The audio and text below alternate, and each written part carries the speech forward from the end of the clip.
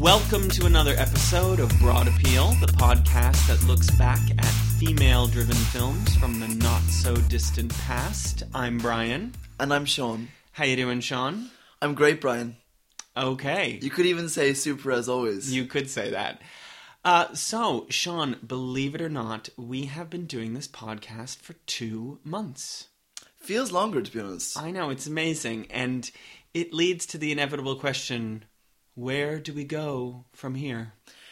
This isn't where we intended to be. It certainly is not. And I have to say, you know, in thinking about the sort of range of things that we've not covered so far on Broad Appeal, I realized we had never covered a ambitious, moderately talented, potentially fascist, image-conscious woman who is adept at manipulating Catholic iconography for her own self-aggrandizement. It can only be Madonna. Or Eva Perón. Oh, yeah. Right. Yeah, so if you haven't guessed, we are delving deep into Argentinian beef. We are going to be talking about Evita. Now, Sean, in actual fact, according to you, you have not seen Evita. Is that right? I have never seen Evita. And yet, you are, without a doubt, the bigger Madonna fan of the two of us. Yeah, no, I am definitely the bigger Madonna fan of the two of us. I mean, there will be times where I can't listen to her or read her or hear her speak at all.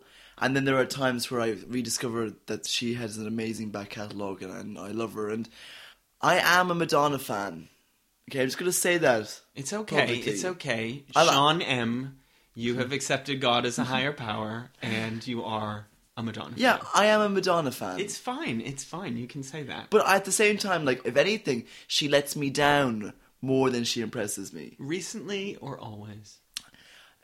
Probably recently, yeah. Where did your Madonnaology start? When I was born, she had like released Express Yourself. Vogue was about to come out the next year.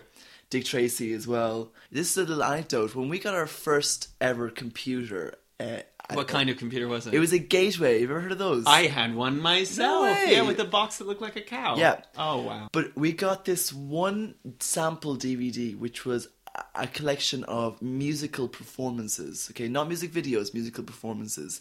Live performances. Live performances. There was Hootie and the Blowfish, there was R.E.M., there was Alanis Morissette, but there was also, live from the girly show Down Under, was Madonna's live version of Vogue. And I remember watching it with my mother and my sister and thinking to myself, oh my god. Little did your mother know what she had brought into her Irish Catholic household. Little did she know a terrible beauty had been born. And this was also like the height of sort of Madonna's controversial status in society, right? Because like I can totally remember some of her videos being censored and the sex book and all this stuff. Is that around the same time that we're talking? No, because what would happen, I would have become aware of Madonna in the softening of her image. Okay. In the years to follow the Erotica album and book, there was the album Bedtime Stories, which was a kind of a softer R&B album. There was a compilation album of her ballads called Something to Remember, and there was a few other songs like I'll Remember from the film With Honors.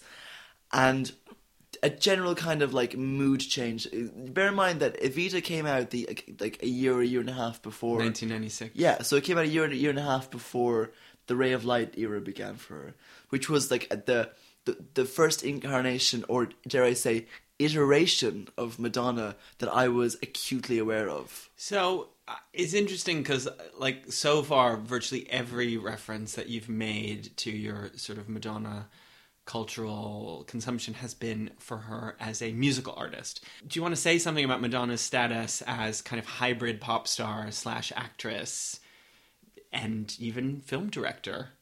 Well, I can remember when Evita came out, you know, I really can, because it was such a hype, you know. You were aware of this at age 7? Yeah, my parents were big into musical theatre. My dad had seen Evita in the theatre. Uh-huh. And you would turn on the TV because Madonna was a big star, and you know, here she was in a serious film. And so I remember thinking to myself, I like this woman as a pop star, but I just was too young to be engaged with that film, you know? So you didn't go. Several years later, it was on TV, and I was flicking through channels, and I realized that it was a film that has singing all the time in it. That's correct. In to use the terminology, it is through sung. Yeah. It is a through sung musical. And I do not like those kind of musicals. I went to see Les Why? Mis, and the film started, and I thought, oh, here's a good number, and then it just never ended for the entire film. That was also Les Mis. Yeah. Yeah. I mean, I'm not saying Evita's going to be particularly better, but what's your problem with through sung musicals? Okay, so... Okay, this is where I need your help, okay? Yeah, Because yeah. I don't really understand this. So if you have a true song musical, how do you know what's a song to put on a soundtrack and what's just dialogue? You know what I mean? Like, it must be repetitive to hear... Yeah. This, Well, like, to hear people, like... okay, especially if it's an Andrew Lloyd Webber musical. before it was even a stage musical, it was that rare beast, which I don't even know if people release these anymore, a concept album. And it's funny because your idea of what a concept album is different from mine. Because, say, for example, like an artist like, say, Kate Bush, for example, would release a concept album of an album all about snow. Okay, and that to me is a concept album. When an established artist makes an album that has a theme running through it. I think a few of Andrew Lloyd Webber's projects have begun as concept albums, where there's a selection of songs, but somehow they're unified by a narrative or a set of characters. I mean, it almost feels like probably Andrew Lloyd Webber knew he kind of wanted this to be a show, and he released this album with these songs that were all, you know, inspired by the life and career of Eva Peron, I guess. And then it became a musical in the West End. It became a musical on Broadway, big hit. I think 1980 it was, starring my Sicilian sister, Patti LuPone. I know this is a radio show, but if people could see us right now, you'd see that Brian has a striking resemblance to Patti LuPone. Yeah. It's in many ways, more ways than one. Honking. Who do you think you are? Now, okay, so there was a long gestation process where people wanted to turn it into a movie. Do you know some of the people who were considered to take on the role of Ava before Madonna finally landed it 16 years later? At one point, wasn't it like Liza Minnelli or something? Liza Minnelli, like, Barbra Streisand. Yeah, I thought so. Any actresses? Michelle Pfeiffer, I believe, was considered, who obviously can sing. Yeah. And you know, I don't know all the directors who were considered, but certainly the most prominent was Ken Russell. Possibly. I was thinking of Oliver Stone. Oh. Yeah, Oliver Stone was attached to it at some point. But it ended up being made, as we know, by Alan Parker. Alan Parker. He's made quite a few musicals and movies that sort of have music at the heart. Not music of the heart, but music at the heart. Because that's a Wes Craven film. Yeah. He also did Midnight Express. He did do Midnight Express, but do you know the movie he made just before Midnight Express? Fame. Bugsy Malone. What? He went from Bugsy Malone to Midnight Express. You know, that would drive a person to those kind of things. That would drive a person crazy. So yeah, he made Bugsy Malone, Midnight Express, and his other musical, Fame, and The Commitments, which is not technically a musical, but it's definitely It's a musical film. Music film. Yeah, so Alan Parker was the one who finally got it made, and he got Madonna, who had certainly done a lot of screen roles by this point. So Desperately Seeking Susan. Yeah. A League of Their Own. Body of Evidence. Shanghai Surprise. Yeah. Dick Tracy, of course. Dick Tracy. You know, it's fair to say that, like, while I think maybe maligned for not necessarily being a real actress, she'd certainly been in her share of relatively successful films, as well as her share of kind of duds. I remember when this movie came out, you know, I saw the premiere of this movie. The Boston premiere. It was literally a special screening, preview screening in Boston. Yeah. And I went with my family. Oddly, it's odd that your father likes Evita, because it's the only musical that my father knows and likes as well. I think because my father really likes politics, and somehow this felt political. But we did used to listen to the soundtrack in the car, and when the movie came out, we all went to the Copley Square Cinema. The title credits came up, was like Madonna, huge applause. Antonio Banderas, huge applause. Jonathan Pryce, I applauded. Honestly, Brian, people applauded when the film started. Yeah, it was like this hotly anticipated thing. God, you've no idea how much I would love to experience that kind of thing. Yeah, I mean, it wasn't obviously Madonna wasn't there. This was the Boston No, I know, premiere. but still, people there have been like, oh yeah, Evita, yeah, we just got in the car to come down and see Evita. But you mentioned Les Mis earlier, a film that I don't think either of us like very much. But Les Mis does have one thing that Evita does not, which is that when Tom Hooper directed Les Mis, he made the, revolutionary, much ballyhooed decision that the whole thing was going to be sung live on set, and they were going to record it, and we get all that freaking tremulous Anne Hathaway. Oh, God. Yeah. But, there is something to be said for the liveness of the singing, giving it maybe some kind of spontaneity. As you know, when Evita was filmed, Madonna recorded the entire soundtrack before filming a single frame of the movie. And wasn't it about almost a year or something before? Yeah, I think so. And so, as you pointed out, since the movie has almost no spoken dialogue, she basically had to kind of be, and everyone in the film had to be playing along to a pre-recorded voice of their own, which is how most musicals are done. Certainly from the golden age of musicals, Vincent Minnelli, all that kind of stuff. But because it's all the way sung through, it's a kind of a weird thing where really restrictive in a way. So basically everyone in the film is lip syncing. I seem to remember Patti LuPone at the time kind of throwing a bit of shade about, Patti LuPone? Shade? I No. know. She had to do this 8 times a week on Broadway, and Madonna basically just has to record it once in a recording studio, And I can remember Madonna being interviewed on the TV and saying that she'd gone to a vocal coach and all this kind of stuff because, she's not really a very good singer. She's not a very strong singer. No, she's not a very strong singer, but she did say that she begged Alan Parker for this role and that he would not give it to her unless she did a few things, and one of them was, like you mentioned, she had to spend a good while with a vocal coach. I don't know what happened in recent years. She seems to have forgotten how to sing. One thing we haven't talked at all about is politics. And I have to say, I think most people in the world who aren't from Argentina, probably everything they know about Juan and Eva Perón comes to us courtesy of conservative peer Lord Andrew Lloyd Webber and Sir Tim Rice, which I think is kind of appalling. Do you know who Antonio Banderas plays in this movie? Yeah, he plays Che Guevara, doesn't he? He plays Che Guevara. But they actually never, apparently they never met or something. Che is a kind of mythical narrator figure. Mandy Patinkin on Broadway with his tremulous falsetto. Mandy Patinkin as Che Guevara. Well, I mean, I'm glad some things have changed. Replaced by sexy Spaniard Antonio Banderas, but he kind of appears periodically to kind of comment on the action. So it's really odd. You have this kind of famous Marxist revolutionary inserted to this thing.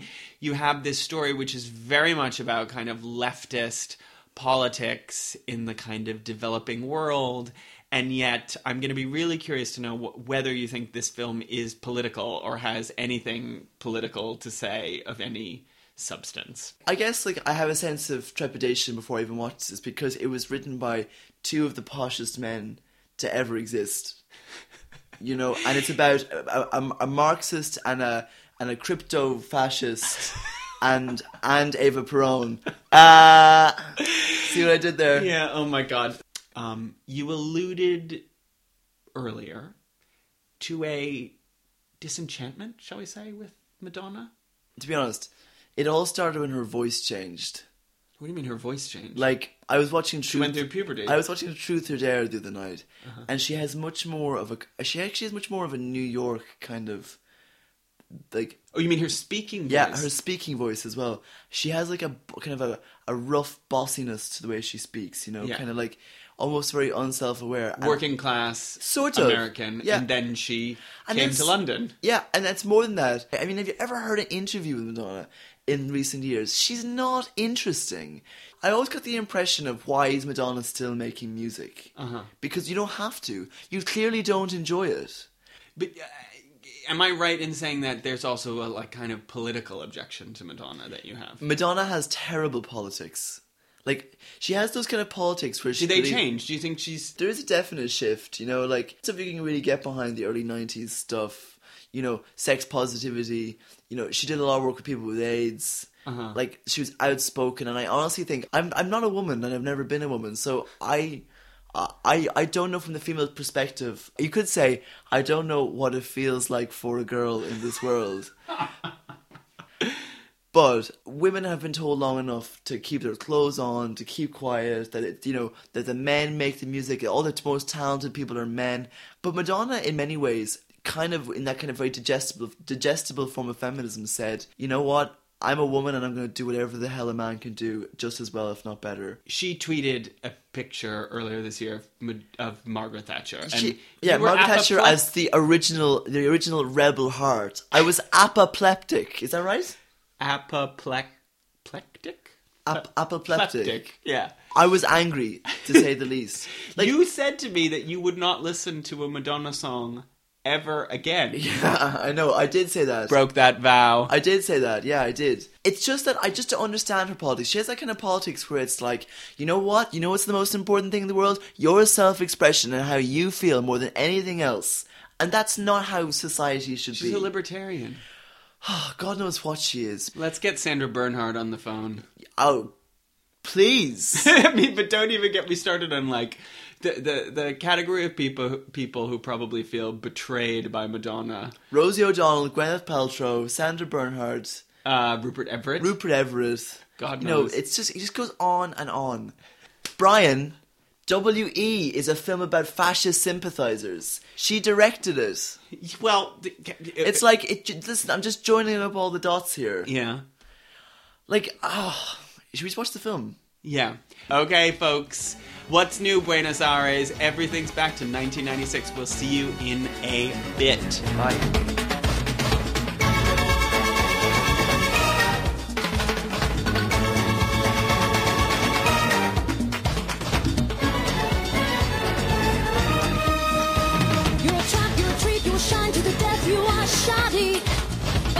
You and me, you shall have every breath in my body. Put me down for a lifetime of success. Give me credit, I'll find ways of paying. Rio de la Plata, Florida, Corrientes, Nueve de Julio. All I want to know. Stand back when it started, because you wanna know what you're gonna get in me. Just a little touch of star quality. All right, so we are back. Eva Perón is dead. Very, very dead. I suspect many of our listeners will be familiar with the rise and fall of Eva Perón. But could you just recap the life of this woman as represented in the musical film that we just saw? Well, Brian, it's surprisingly simple to do that. Eva Duarte is a young girl who is the illegitimate daughter of some other man. She is set up with a disadvantage in life, and she endeavours to make something of herself by involving herself with men who can help her all the way up to General Juan Perón, and before you know it, she is wife of the president and much, much more popular than he. And what happens then? Oh, she dies. That's right. It is basically like she rises to power, she kind of becomes glamorous, various things happen, and then she dies of cancer. But even the music that plays out isn't very conclusive. No, it's just true. kind of stops playing. It's true. And the credits roll. So, as a musical film, what is your takeaway? I thought the production was brilliant. I thought the film looked fabulous. It was beautifully shot. But I don't think I'm going to remember this film. Why? It had really no impact on my life. The start of the film was interesting. But Sean, you love labour movements. You're constantly cheering on Jeremy Corbyn when he's saying he's going to renationalise the railway. Surely you're a Peronista, right? Well, I don't need glamour to know a cause to follow when I see one. I would do anything for Jeremy. You know this. You've seen other musicals. You're a fan of the musical film. I'm not actually. Are you not? No. You like All That Jazz? You like Cabaret? Okay, so is there any non-Bob Fosse musical that you like? I guess like The Sound of Music, but do you know why I like The Sound of Music? Why? Because there's dialogue and there's acting and there's like space to breathe between the songs. True. And we talked about this in the first half, that they recorded everything 12 months in advance of making the film. And in some respects it shows, especially in what I would consider the incidental moments, the bits that join up one song to another. People like Jonathan Pryce, he acts while singing to some degree quite well. Yeah. Antonio Banderas is clearly having a good time in this film. He's fun, he's kind of campy, I quite like it. And Jimmy Nail, oddly handsome. Can we pause on Antonio Banderas there for a minute? Describe who he is. We actually called him Che Guevara, but actually he's just Che. He's just Che. He's Yeah. just listed as Che in the credits. He's a plot device. Yeah. He is a commentator on the film. Right. Because there is not enough conflict between characters to give you any sense of what's really happening or any sense of criticism on this person. It's interesting you said there's a lack of conflict. I would even suggest there's a lack of characters. Like, basically, who are your characters? So if you put aside Che, who's sort of our narrator, right? You have Ava and Juan. And the other person who basically is called a character is the Jimmy Nail character. Yeah, Augustine Magaldi, who's the first man that she sleeps with. But essentially, there are no other characters in this musical. You have these kind of walk-on parts. well, and these aggregate figures, right? So you have masses and masses of Argentinian descamisados, the peasants. There's all these kind of long close-ups of kind of weathered South American faces staring at Ava. And staring all into the future. You Yes. know? Then you also have these kind of stuffed shirt sort of general types who kind of walk around and look political. And then you have these like stuffy upper class British Anglo-Argentinian people who reject Ava Duarte's insertion into their country club. They all look like Princess Anne. Even the men. Basically, those people just sort of seem to sing in unison these kind of lines occasionally. It's like some kind of Greek chorus. Yeah, exactly. And I think it's a very astute dramaturgical point, Sean, that you make. Thank you, Brian.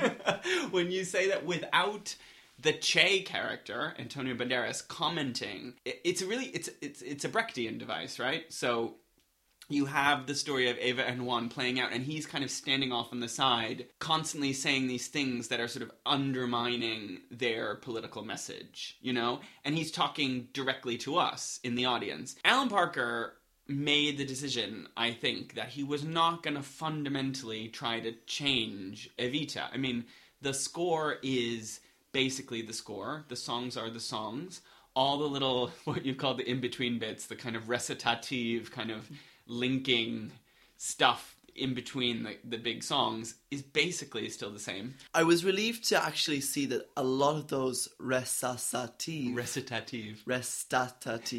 moments, apoplectic moments were little kind of riffs on the songs that we heard or we were going to hear. Like that was kind of a relief. You know, those poignant moments where they'd sing a bit from Another Suitcase, Another Hall, or even What's New Buenos Aires, or I'd Be Surprisingly Good for You. That kind of gave a certain context to what they were talking about. I mean, it at also least. does something which is very typical it's- Andrew Lloyd Webber, which is like, it's drilling the tunes into your brain. I mean, I was paying attention to at the start, I was like, oh gosh, he's giving us Don't Cry For Me Argentina right from the start. All the funeral music is Don't Cry For Me Argentina, so that like by the time she comes to sing Don't Cry For Me Argentina, you think to yourself, oh god, I love this song. It's because you've been hearing it for the entire score, and it's the same with all of them. But I do have to say, Sean, like, yes, it's true that some of those little linking bits are sort of little quotations from the previous songs, but then some of them are just like out of the blue,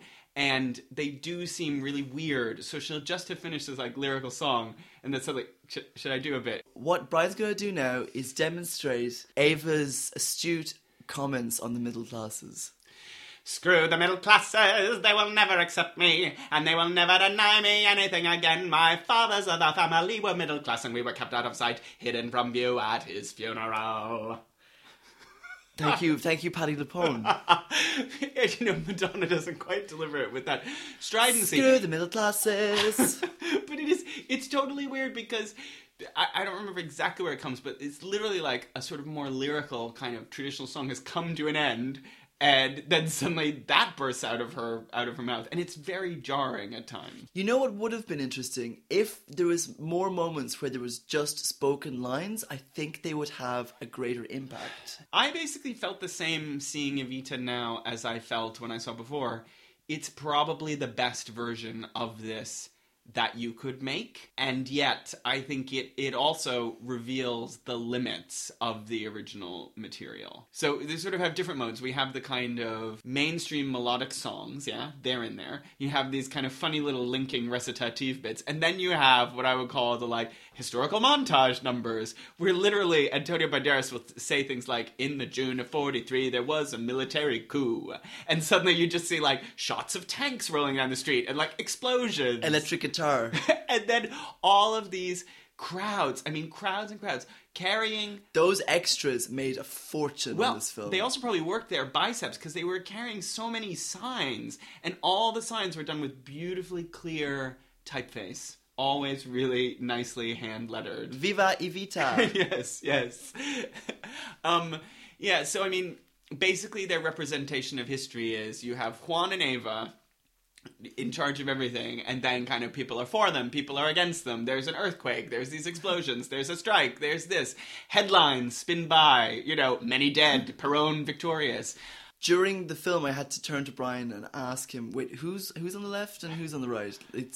I don't think my knowledge of Argentinian history has improved even in the slightest. No, and I think that's because you're watching it through a kind of series of filters. Basically, I think the only thing you can extract is there's somehow these political manipulative demagogues. Yet at the same time, the previous regime and the elites of the kind of Anglo-English investors also seem like they were pretty shitty, you know? Like, there's no sort of credible alternative of any of the whole mess of it ever represented. And it strikes me as a very, like, particularly English view of this. It's like, oh, look at this developing world nonsense. Like, don't these people just fall for anyone in a pretty dress with, like, a good slogan? It's into the level of the orchestrations.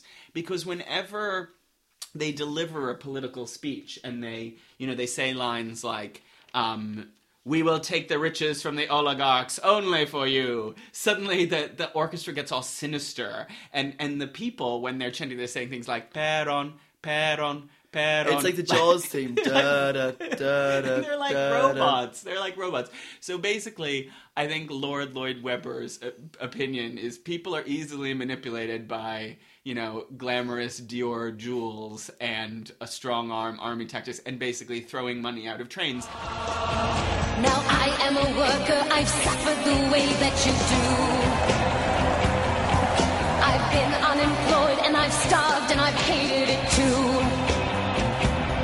But I found my salvation in Perón. May the nation let him save them as he saved me.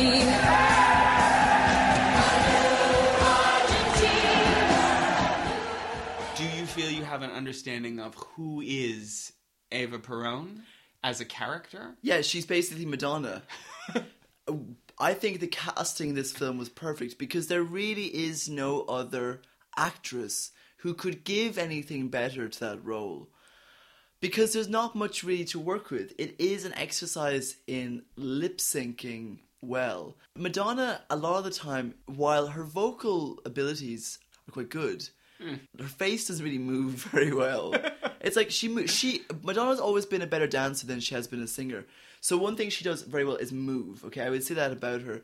Very much like her part in A League of Their Own. She is at her best when she's flirting, when she's dancing, when she's young, when she's having a good time. So what was your favorite numbers? Rank some of the numbers. Which ones were the best on the Madonna scheme of things? The two best numbers in the film are You Must Love Me, because it was written for Madonna, knowing that Madonna was in the role, so it matches her range. Short sentences, nothing too long. And the second one is What's New Buenos Aires, because you really believe the excitement she has. Coming to the big city. Yeah, because she's done that. Like Madonna herself. This is very reflective of Madonna's own life. A girl from nothing special of a background who lost a parent, you know, Yeah. who is very precocious at a young age and knows what she wants, and then one day makes it to the big city, and through her own abilities, she gets up and up and up and up. Tosses people aside left and right. Yeah, Sandra Bernhard. Sandra Bernhard was there as an Argentinian stuffed shirt. Yeah, she was. Stuffed to the side. I mean, I think both of us sort of looked at each other with arched eyebrows, because there was one point where Che says to her, "Do you now represent any cause but your own?" And we kind of looked at each other like... It's like schools in Malawi. This role is kind of a blank. And I think that's why you're saying at the end, you're like, what? What am I supposed to make of this? Because you're like, yeah, she was a star, but did she use her star power for anything? And maybe that's why Madonna could relate to the role. The bits where I thought she really shone were, dare I say, the makeover moments. The rainbow. The rainbow high. Yeah. That was fun, because everybody loves a makeover montage moment. Well, they both were very. They had a high degree of blonde ambition, didn't they? I came from the people, they need to adore me. So Christian Dior me, from my head to my toes. I need to be dazzling, I want to be rainbow high. They must have excitement, and so must I. Eyes, hair, mouth, figure, dress, voice, style, I'm that product, it's vital you sell me. So monkey or bell me, make an Argentine roll. I think partly the reason why Madonna's roles flop, the films she's in don't do so well, is probably because she's just not suited to acting. No. She's too much of a big controlling personality and too much of an icon to suddenly be anything else. And like, she's good at a lot of things. So this is no slight against her. Yeah. It's what happens when you are mega, mega famous. Yeah. I have to say, you, Sean, introduced me to a Madonna film, which I would argue is probably her best role What on one? screen. Truth or Dare. Oh my god, yeah. No, honestly, Truth or Dare. It'd be interesting to watch these two as a double feature, but which you did, right? You just rewatched it. Well, the I other watched day. it the other day because I had nothing else to do. And they both have Antonio Banderas. In They them. do. Remind us what happens with Antonio Banderas in Truth or Dare. So she says, I love that guy. She says, I've met so many famous people, and there's some people who I still want to meet. Like that guy Antonio Banderas, he's so sexy. He's in all those Pedro Almodovar films. And then we meet Antonio, and she goes, shame he's married. His then wife is there. Not Melanie Griffith. But yeah, Madonna in Truth or Dare, it's interesting. She is playing herself, but she's playing like a constructed version of herself. I really do think Super version. She's acting in Truth or Dare. Very much so acting.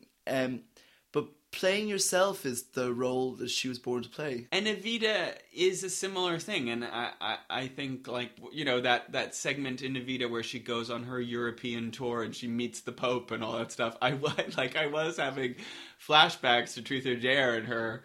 I'm an Italian American and I'm proud of it. Exactly right. She's standing up to the Catholic Church and the fascist state of Toronto. oh, Madonna. Yeah. So she did a good job, but this movie reaches the limits of what musicals can do, I think. Or at least what Andrew Lloyd Webber musicals could do. I've seen Evita. My life hasn't changed. When I saw Truth or Dare, my life kind of changed a small bit, because I thought to myself, this is the greatest rock documentary ever made. And if anyone doesn't believe me, you just got to go find it. It really is an exceptional documentary. Yeah. Whereas this, for all the music and the history, it's as good as it possibly could have been, because it was never going to be any better. Yeah, and it's stilted, isn't it? There's something just sort of embalmed slightly about it. And it's not just David Perron, it's those lyrics by Tim Rice. Honestly. Tim Rice, to me, they stink. They're so heavy and smelly. He never met a pun or an internal rhyme that he didn't try to wedge in. It's like he wants to take syllables and like cram them in that like do not exist. Sometimes I couldn't understand what anybody was saying. Okay, well, you know, Madonna, she doesn't need our praise. She doesn't want our praise. She's living her life, you know? She's living for love. She certainly is. Well, is there anything else we want to say, Sean? Have we said too much? Is there anything more we can think of to say to these people? See Evita if you want to. And all you have to know is look at us to know that every, Every word word is is true. true. All right, it has been another episode of Broad Appeal. If you enjoy the podcast, please tell everyone that you know any way that you can. Subscribe on iTunes, and even better, can you write a review? If you like Broad Appeal, tell the world. Yeah, and you can follow us on Twitter at Broad Appeal Pod. We will be back in 2 weeks, and we hope to talk to you then. Bye.